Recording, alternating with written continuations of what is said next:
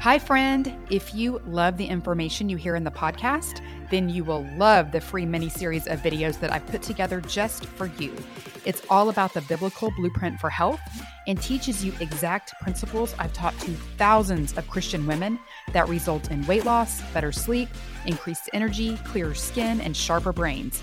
You can go to thechristiannutritionist.com/miniseries to grab this free set of short, powerful teachings that will show you how to create better health God's way.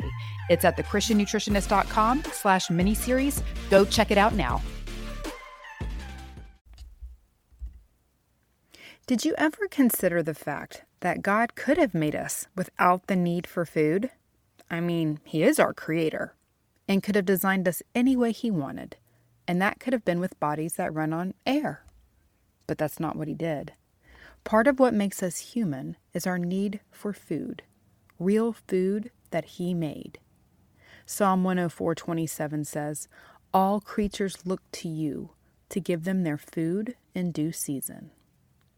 I think this is important to remember as the powers in the world try to make us more and more independent of God, not only by trying to produce artificial life, but also by producing artificially processed fake foods and meat.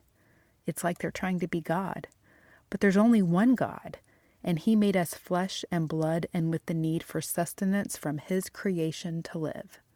These earthly bodies need earthly grown food to be healthy, and there is responsibility, stewardship, and dependency on God and to God tied to that.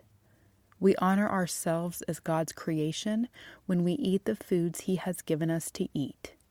Food makes us human and connects us to our Creator.